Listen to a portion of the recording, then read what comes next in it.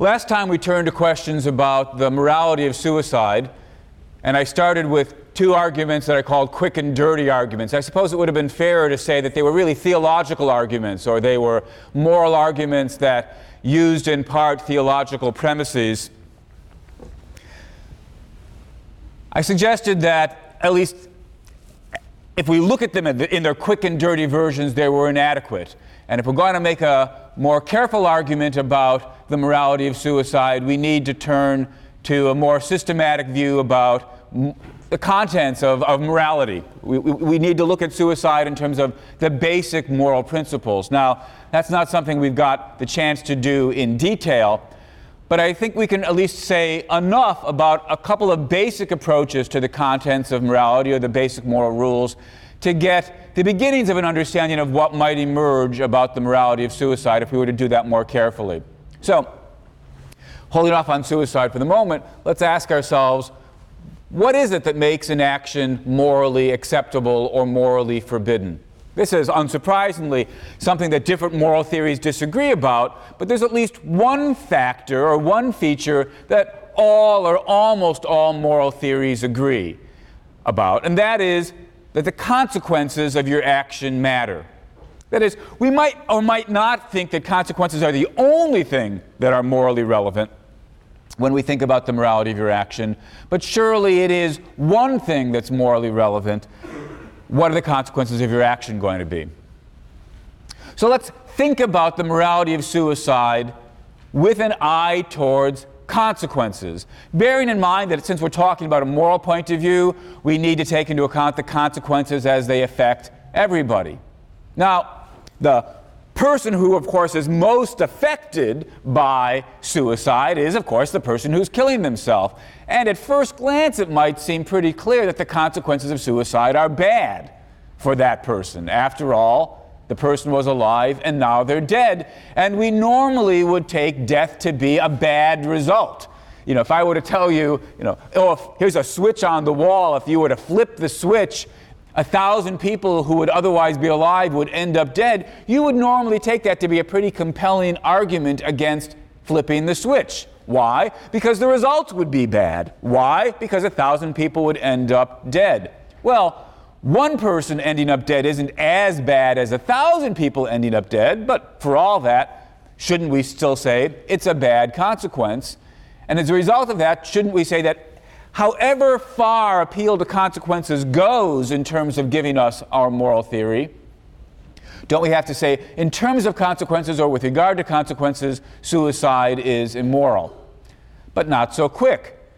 Even though it's true that normally death is a bad thing, it's not always a bad thing. This is the sort of thing that we've learned by thinking about what does the badness of death consist in.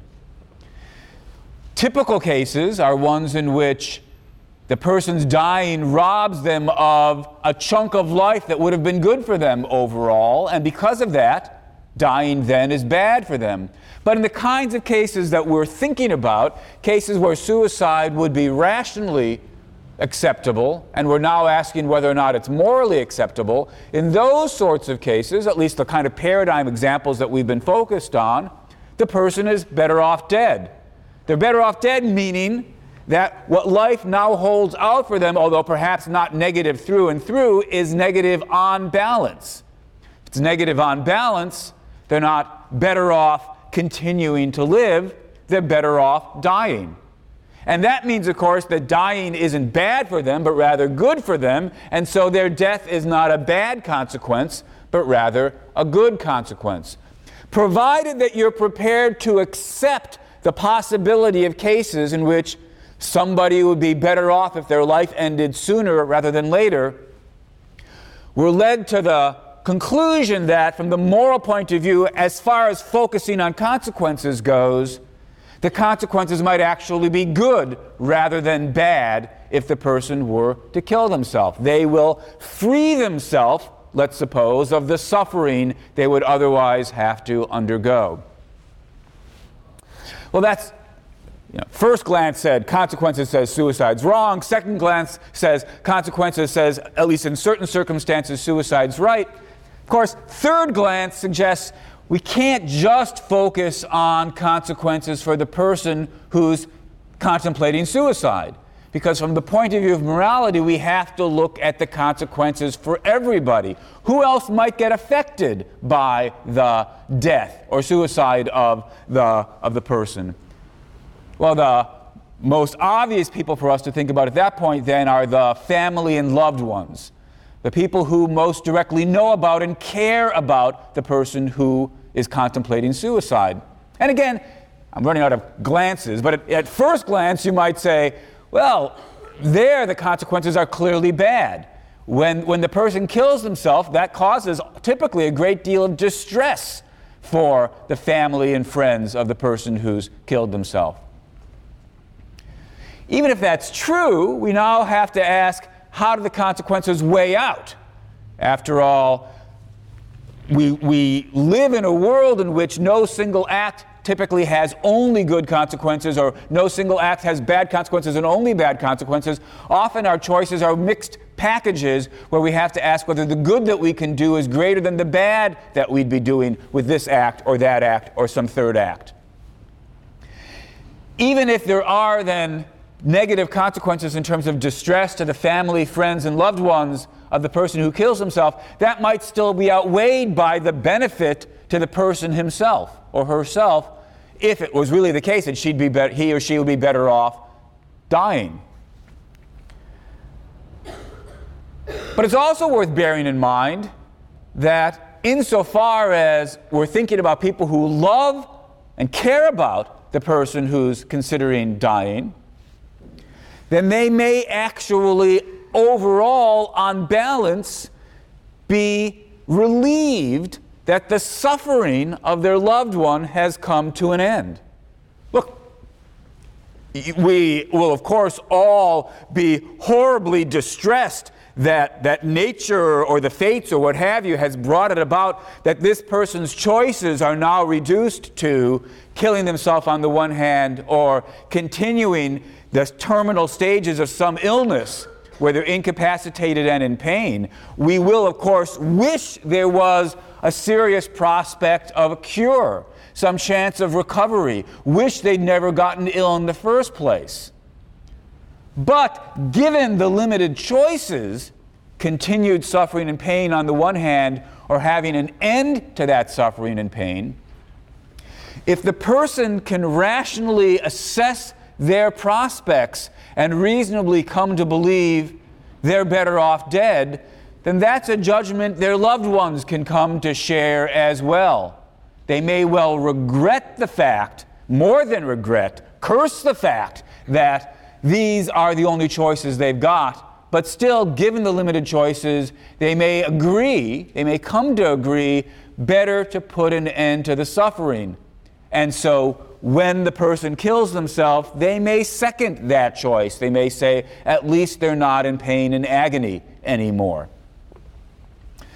So, if we look at it from the point of view of consequences, in fact, suppose we had a moral view that said, consequences aren't just one thing that was morally relevant in thinking about what makes an action right or wrong. Suppose we took the bold claim that consequences are the only thing that's morally relevant.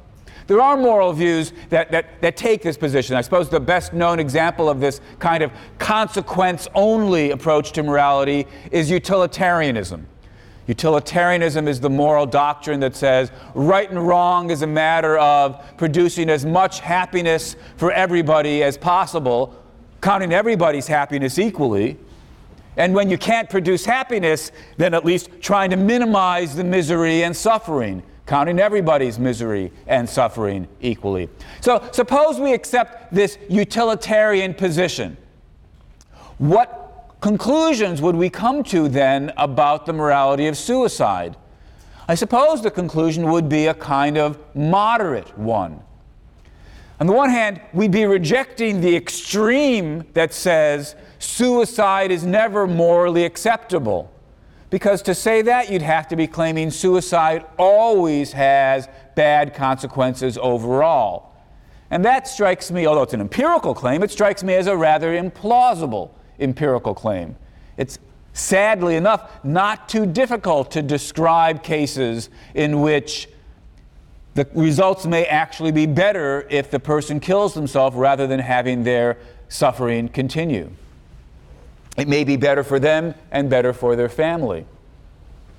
On the other hand, we certainly wouldn't want, if we were utilitarians, we also wouldn't want to go to the other extreme and say suicide is always morally acceptable. Because, of course, to say that it's always morally acceptable is to say that the consequences are never bad when you kill yourself. And that's also pretty obviously an implausible thing to claim. You guys are young, you're healthy, you've got a great future in front of you. If you were to kill yourself, the results wouldn't be good. The results would be worse overall than if you had refrained from killing yourself. So the utilitarian position is in the middle. Doesn't say suicide's never acceptable, doesn't say suicide is always acceptable. It says, perhaps unsurprisingly, it's sometimes acceptable. It depends on the facts. It depends on the results. It depends on comparing the results of this action, killing yourself, to the alternatives open to you. We have to ask, is your life worse than nothing? Is there some medical procedure available to you that would cure you? If there is, and even if your life is worse than nothing, that still doesn't make it the best choice in terms of the consequences. Getting medical help is a preferable choice in terms of the consequences. We can even think of cases where your life is worse than nothing, you'd be better off dead, and there is no medical alternative of a cure available to you. But for all that, it still isn't morally legitimate to kill yourself in terms of the utilitarian outlook. Because, as always, we have to think about the consequences for others. And there may be others who'd be so adversely affected by your death that the harm to them outweighs the cost to you of keeping yourself alive. Suppose, for example, that you're the single parent of young children. You've got a kind of moral obligation to look after them. If you were to die, they'd really have it horribly. It's conceivable that in cases like that, the suffering of your children, were you to kill yourself, would outweigh the suffering that you'd have to undergo were you to keep yourself alive for the sake of your children. So it all depends on the facts. Still, if we accept the utilitarian position, we do end up with a moderate conclusion. In certain circumstances, suicide will be morally justified. Roughly speaking, in those cases where you're better off dead and the effects on others aren't so great as to outweigh that. Those will be the sort of paradigm cases in which suicide makes sense or is legitimate, morally speaking, from the utilitarian perspective. But of course, that doesn't mean that suicide is indeed ever morally legitimate, because we don't necessarily want to embrace the utilitarian theory of morality. Utilitarianism is what you get, roughly speaking, when we say consequences matter and they're all that matters. But most of us are inclined to think that there's more to morality than consequences. Most of us are inclined to think that there are cases in which actions can have bad results, actions can have good results, and yet for all that be morally forbidden. Or actions could have bad results, and yet for all that still be morally required. That's not to say that consequences don't matter morally. It's to claim, rather, that consequences aren't the only thing that matter morally. Consequences can be outweighed by other morally relevant factors. Well, that's the position that's held by the branch of moral theory known as deontology. So deontologists say other things matter morally besides consequences. In deciding whether or not your action is right or wrong, you have to pay attention to consequences, but you have to pay attention to the other things as well.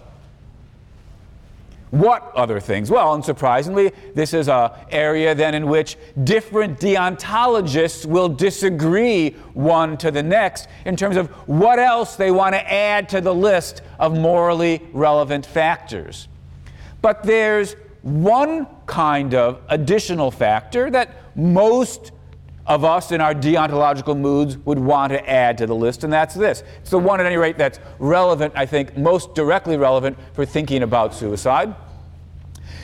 That factor is the factor of not just what was the upshot of your action, but how you produced that upshot. Not just what the results were, but what was your means of getting those results? And more particularly still, did you have to harm anybody to produce the results?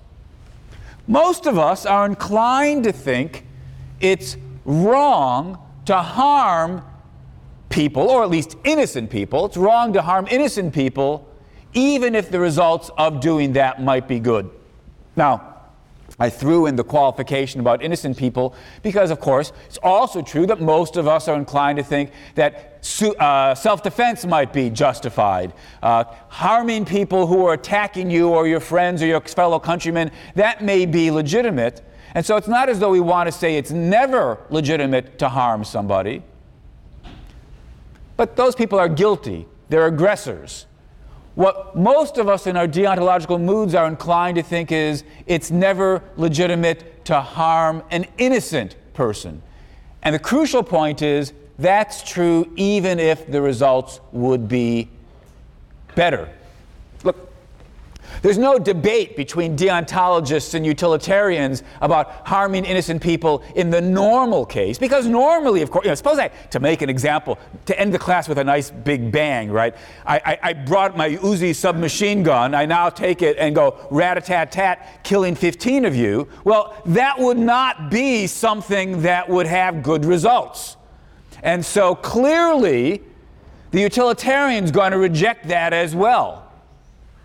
As the deontologists, they're in agreement about that. In the typical case, killing an innocent person has bad results, harms them, it's wrong, full stop, we're done.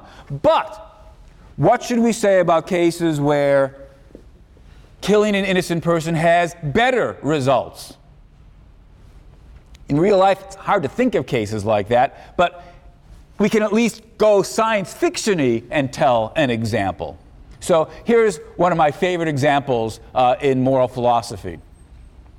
Suppose that we have 5 patients in a hospital who are going to die because of organ failures of one sort or another. One of them needs a heart transplant, one of them needs a kidney transplant, one of them needs a liver transplant, and so forth and so on. Unfortunately, because of tissue incompatibilities, even as they begin to die, we can't use the organs from the ones that have died to save the others.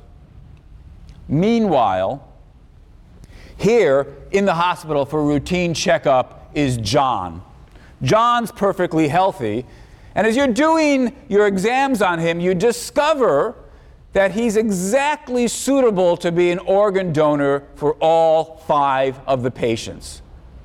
And it occurs to you that if you were to find some way to kill him, but cover up the cause of death so it looked like he died of some unexpected freak seizure, you could then use his organs to save the 5. This one gets the kidney, that one gets the other kidney, that one gets the heart, that one gets the liver, that one gets the lungs. So your choice roughly is this. Just give John his routine medical exam, in which case the 5 other patients die, or chop up John, kill him and chop him up, using his organs to save the 5 patients. Well, what should we say is the right thing to do in the organ transplant case?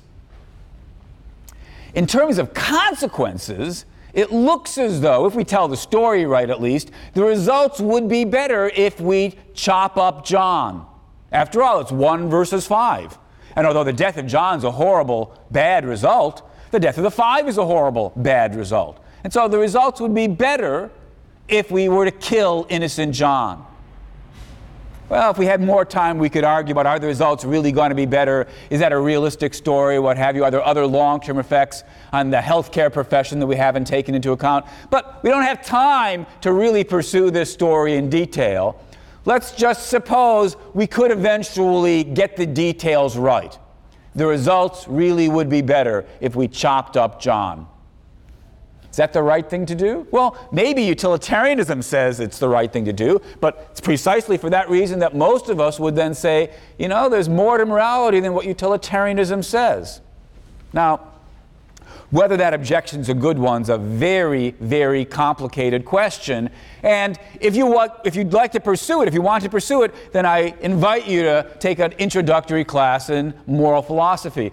For our purposes, let's just suppose that most of us are on board with the deontologists when they say there's more to morality than what the utilitarian has. And this example brings it out.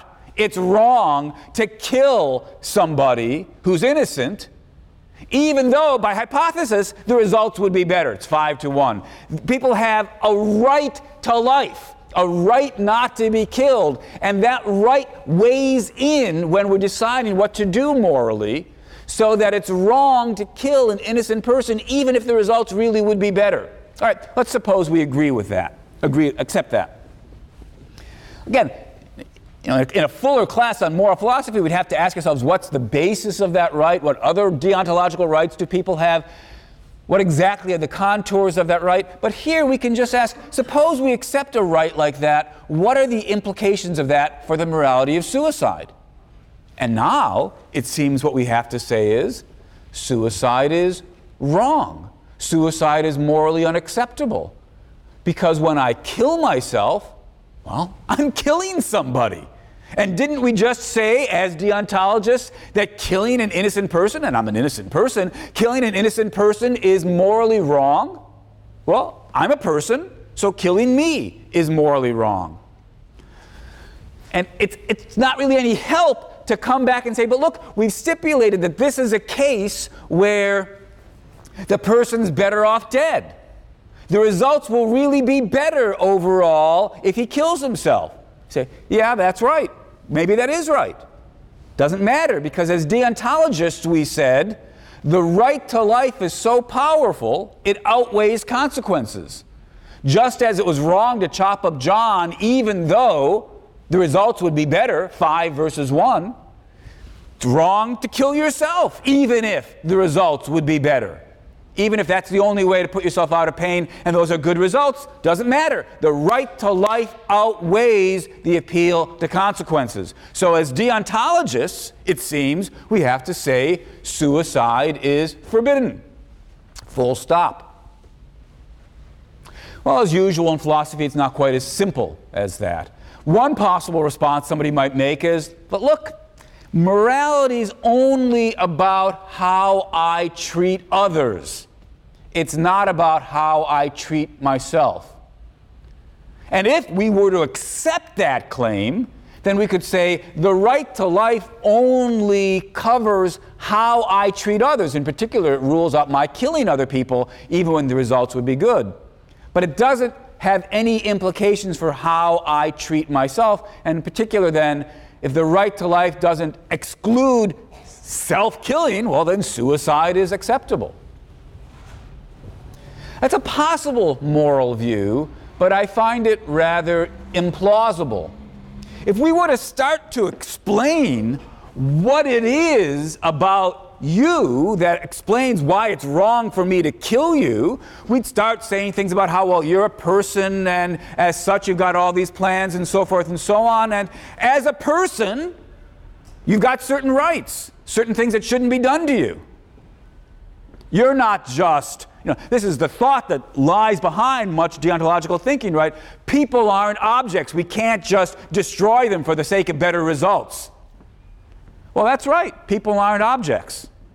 But of course, I'm a person too. And so when I contemplate killing myself, I'm contemplating destroying a person. So it's at least difficult to see why we would accept the claim that morality only governs how I treat other people. it seems, although the issue is a complicated one, which we don't have time to pursue further today, it seems to me more plausible to say morality includes rules not only governing how I treat others, but also how I treat myself. Yet, if that's right, and if among the moral rules are a right to life, a prohibition against harming people, then don't we have to say, look, it's wrong from the deontological perspective to kill yourself? Well, of course, the natural response to this line of thought is to say, but look, when I kill myself, unlike the case of chopping up John to save 5 others, when I kill myself, I'm doing it for my own sake. I'm harming myself for my own sake. That seems highly relevant in thinking about the morality of suicide. Does seem relevant, though it's not 100% clear what to do with that thought. Here's 2 possible interpretations of that thought. First of all, you might think that the relevance of saying that I'm harming myself for my own sake is this. If I'm harming myself for my own sake, what I'm saying is, despite the fact that I'm harming myself, I'm better off. After all, we stipulated that we were focusing on cases in which suicide was rational, so the person's better off dead. If they're better off dead, then of course, then although it's certainly true that there's a sense in which they're harming yourself, and killing yourself is doing harm to yourself, still, it's not harm overall. The bottom line, we were imagining, is positive when you kill yourself. And so, although, unlike the case of John, where you've harmed him and benefited others, so you have harmed him overall, in the case of suicide, when I harm myself to avoid the suffering I would otherwise go through, I'm not really, as we might say, harming myself overall. So perhaps the deontological prohibition against harm is really a prohibition against harming people overall. Look, you got some sort of disease in your infection in your leg that has now spread, and it's going to kill you unless we amputate your leg. So you go into surgery and the surgeon chops off your leg. Has he done something immoral? Doesn't seem as though he has. But after all, he chopped off your leg. He harmed you. You used to have a leg, now you don't have one. Well, what we want to say is he didn't harm you overall. He harmed you in such a way that it was the only way to leave you better off, bottom line. And that's not a violation of the rule against harming. At least that's a possible thing to say. And if that's the right thing to say, then maybe that's what we should say about the suicide case yet again. Yeah, there's a deontological prohibition against harming innocent people, but what it's really a prohibition against is leaving them worse off overall. And when I kill myself, I'm not leaving myself worse off overall. And if that's right, then even from the deontological perspective, suicide may be morally legitimate. Well, that's at least one possible way to carry out the deontological stand. One possible way of interpreting the remark, but look, when I kill myself, I'm doing it for my own benefit. Here's another possible way of interpreting that thought.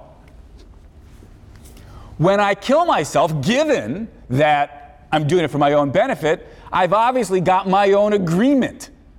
I can't kill myself against my will. Suicide is something you do to yourself. And so I have my own consent to what I'm doing. That seems pretty important. Notice how different it is from the case of John. When I chopped up John, I imagine I don't have John's approval. Consent seems to be present in the case of suicide, but not in the case of chopping up John. Maybe that's morally relevant as well. Now, to accept that view is, of course, to say we need to add yet another factor into our deontological theory. We have consequences, we have harm doing, but we also have the factor of consent. And so we need to think about the moral relevance of having the consent of the victim. And once we start thinking about that, I think most of us would be inclined to accept the conclusion that consent can make it acceptable to do to someone what would normally be wrong in the absence of their consent. By the by, you'll notice that seems to be one of the things that's relevant in thinking about the surgery case, not the organ transplant case, but the performing the amputation of the leg to save the person who would otherwise die. Surely it seems relevant that the patient has given you permission to operate on them. Here's another example that shows you the relevance of consent. It would not be okay, it would not be morally acceptable for me to go up and hit you in the nose. Just like it wouldn't be okay for you to go up and hit me in the face or the gut. And yet, boxing matches are, I suppose, morally acceptable. Why is that? Because, from a deontological perspective, the answer is when people are boxing, they've agreed to it. I give you permission to hit me, or at least to try to hit me, in exchange for your giving me permission to hit you, or at least to try to hit you. And it's the presence of that consent that makes it permissible for you to harm me, assuming that you're a better boxer than I am, which I'm confident would have to be the case. So consent makes it legitimate to harm people, even though in the absence of consent, it wouldn't be legitimate. All right, if that's right, then bring that thought home to thinking about the case of suicide. Suicide might be wrong, because after all, I'm a person at first glance, but since I'm killing myself, I've given myself permission, I've given myself consent to harm myself. And if consent makes it permissible to do what would normally be forbidden, then consent makes it permissible for me to kill myself. And so now we're led again to the conclusion that from a more fully developed deontological perspective, we ought to say suicide is permissible. At least if we're prepared to throw in this kind of factor of consent and think that it can just wipe out the protections that would otherwise normally be in place. Indeed, if we think that, we're going to be led to a rather bold and extreme conclusion about the morality of suicide. The person's killed himself, so he's clearly consented, and so in every case, what he's done is acceptable. Now, maybe that's right, if we're prepared to go that far with the principle of consent. But maybe we shouldn't go that far with the principle of consent. Suppose, we're talking after class, and you say to me, Shelley, you've got my permission to kill me. And so I get out my gun and I shoot you to death. Doesn't seem morally acceptable, even though you gave me your permission. Especially, think of even weirder cases. Suppose that you are feeling like you want to be killed because you're overcome with guilt because you believe you killed John Smith. But you're crazy. You didn't kill John Smith. John Smith's not even dead. But in your insanity, you think you did do it, and so you say, Shelley, please kill me. And I know that you're insane, but hey, consent's consent. And so I kill you. Oh, that clearly isn't acceptable. Or suppose, you're playing with your 3-year-old nephew. He says, oh yeah, I don't really like being alive, kill me. Well, that clearly doesn't make it acceptable to kill him or her. Well, nephew, it's a him. So if we start accepting this consent principle, we're led to some pretty implausible conclusions. So maybe we should throw it out. Maybe we should say, no, consent really doesn't have the kind of power that a minute ago it looked like it did. But I'm inclined to think we shouldn't go that far and throw away the consent principle altogether. Because if we do throw out the consent principle, we're going to find ourselves unable to say some things that I think it's pretty important to us to say. Consider the following example. Suppose that we're in war, and we're in the foxhole, and a hand grenade's been thrown into the foxhole. And unless something happens quick, the hand grenade's going to blow up, and it will kill my 5 buddies who are near the hand grenade. Unfortunately, because they're playing cards, whatever, they don't see it, but I see it. But I don't have time to warn them. By the time I tell them what's going on, they won't have time to react. Really, it's do nothing, let them get killed, but I'll probably won't be hurt very much. Or throw myself on the hand grenade. My body absorbs the blow, saves my buddies, kills me. Imagine what happens as I throw myself on the hand grenade. I've sacrificed myself for them. I've done something amazing. Few of us would have it within ourselves to do this, but amazingly enough, some people do, and we admire and praise these people. They've committed, they've undertaken an incredible act of heroic self-sacrifice. Morally commendable, above and beyond the call of duty, we want to say, praiseworthy. But wait a minute. How could it be praiseworthy? The person threw himself on a hand grenade, knowing the result of this was that he was going to die. And so he killed a person, thereby apparently violating the deontological right not to have innocent people be killed. Don't talk about the results are better. Yeah, of course, 5 buddies saved, results are better, but that doesn't seem enough to us in our deontological moods. After all, suppose that I see the hand grenade, and so what I do is I take Jones and throw him on the grenade. Well, that's not okay, even though the results are the same. What makes the difference? Why is it morally legitimate for Jones to throw himself on the grenade? The only answer that I can see is because he agrees to it. He did it to himself. He volunteered. It has his consent. If we throw away the consent principle, we're forced to say what Jones did isn't morally admirable, it's morally appalling. It's morally forbidden. I can't believe that. So we need a consent principle. But on the other hand, we don't want to go with such a strong consent principle that we say, oh, it's okay to kill crazy people or kill children, just because they say, oh, kill me. So we need something, a more moderate form of the consent principle. We need to say consent can do its thing, but only under certain conditions. What exactly are the relevant conditions? Well, this is, of course, one more topic open for debate. We might insist that, look, the permission's got to be given freely. It's got to be given knowing what the upshots are going to be. It's got to be given by somebody who's sane, who's rational, who's competent, and that may deal with the child case as well, who's not yet competent to make this sort of decision. There's room for disagreement about what exactly are the relevant conditions to put in to a proper version of the consent principle. We might also want to throw in some requirement that the person have good reasons for his giving you permission. That might deal with the case where you just come up to me after class and say, kill me. I mean, you're not insane, or at least might not be insane.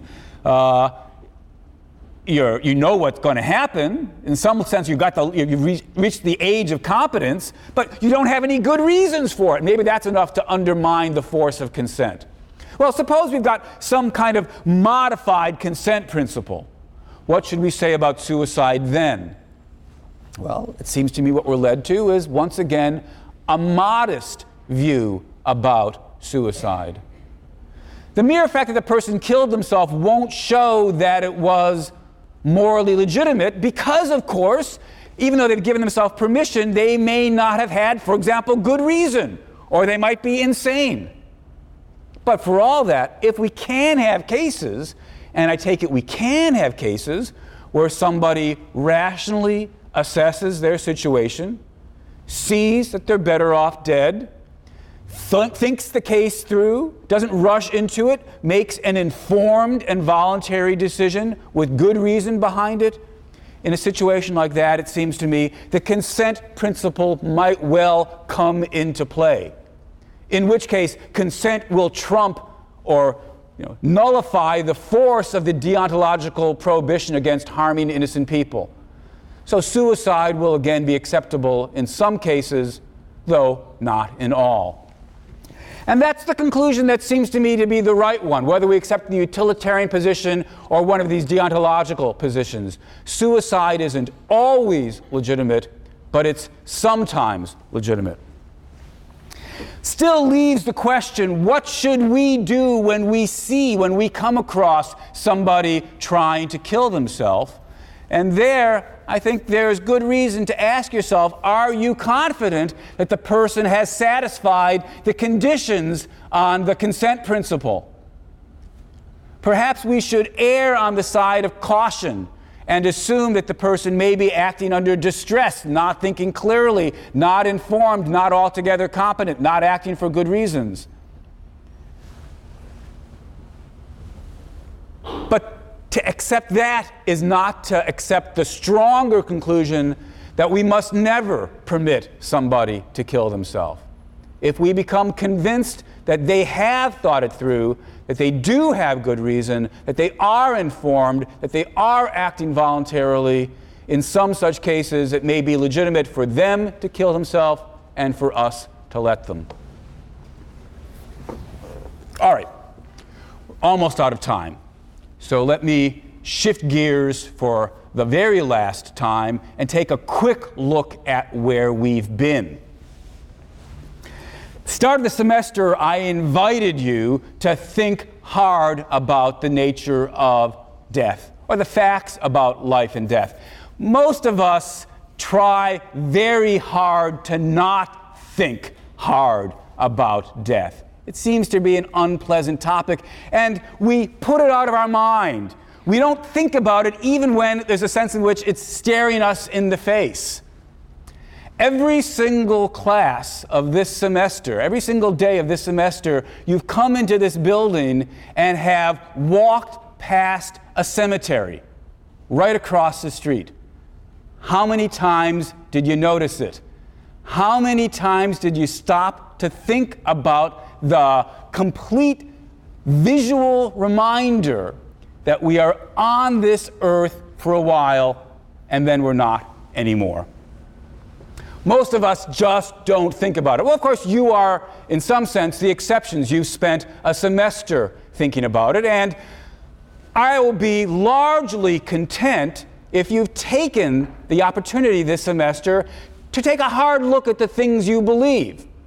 Whether or not you ended up agreeing with me about the various claims that I've put forward is less important than that you've taken the chance to take a hard look at your beliefs and ask yourself not just what you sort of hoped or wished or kind of believed was true, but what you could actually defend.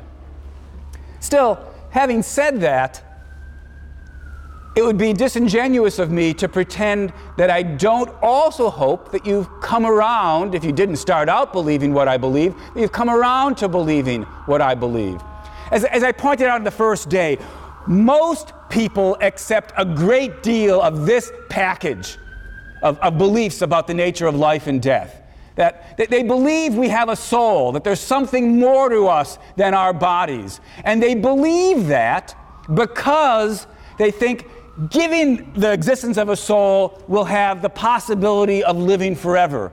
Immortality is a possibility, and we all hope for and crave the possibility that we will live forever because death is and must be horrible.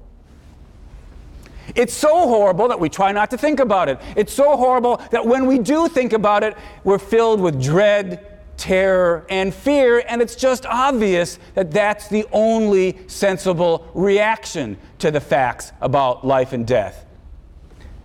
Life is so incredible that under no circumstances could it ever make sense to be glad that it had come to an end. Immortality would be desirable. Suicide could never be a reasonable response. Over the course of this semester, I have argued that that package of beliefs, common as it may be, is mistaken virtually from start to finish. There is no soul. We are just machines. We're not just any old machine. We are amazing machines. We are machines capable of loving, capable of dreaming, capable of being creative, capable of making plans and sharing them with others. We are people, but we're just machines anyway. And when the machine breaks, that's the end. Death is not some big mystery which we can't get our heads around. Death is, in some sense, no more mysterious than the fact that your lamp can break, or your computer can break, or any other machine will eventually fail. I never meant to claim that it's not regrettable that we die the way we do. As I argued when talking about immortality, better still would be if only we had the prospect of living as long as life still had something left to offer us. As long as life would be good overall, death is bad, and I think for most of us, death comes too soon. But having said that, it doesn't follow that immortality would be a good thing. On the contrary, immortality would be a bad thing. The reaction that makes sense in thinking about the facts of death are not to find it as some great mystery, too dreadful to think about, too overwhelming, but rather, fear, far from being the rationally appropriate response, I think is an inappropriate response. Although we can be sad that we die too soon, that perhaps should be balanced by the fact of the recognition of just how incredibly lucky we all are to have been alive at all. Yet at the same time, recognizing that sense of luck and being fortunate doesn't mean that we're always lucky to be remaining alive. For some of us, the time will come in which that's no longer true. And when that happens, life is not something to be held on to, come what may, under any and all circumstances. The time could come for some of us in which it's time to let go. What I then invited you to do over the course of the semester is not only to think for yourself about the facts of life and death, but I invite you all to come to face death without fear and without illusion. Thanks very much.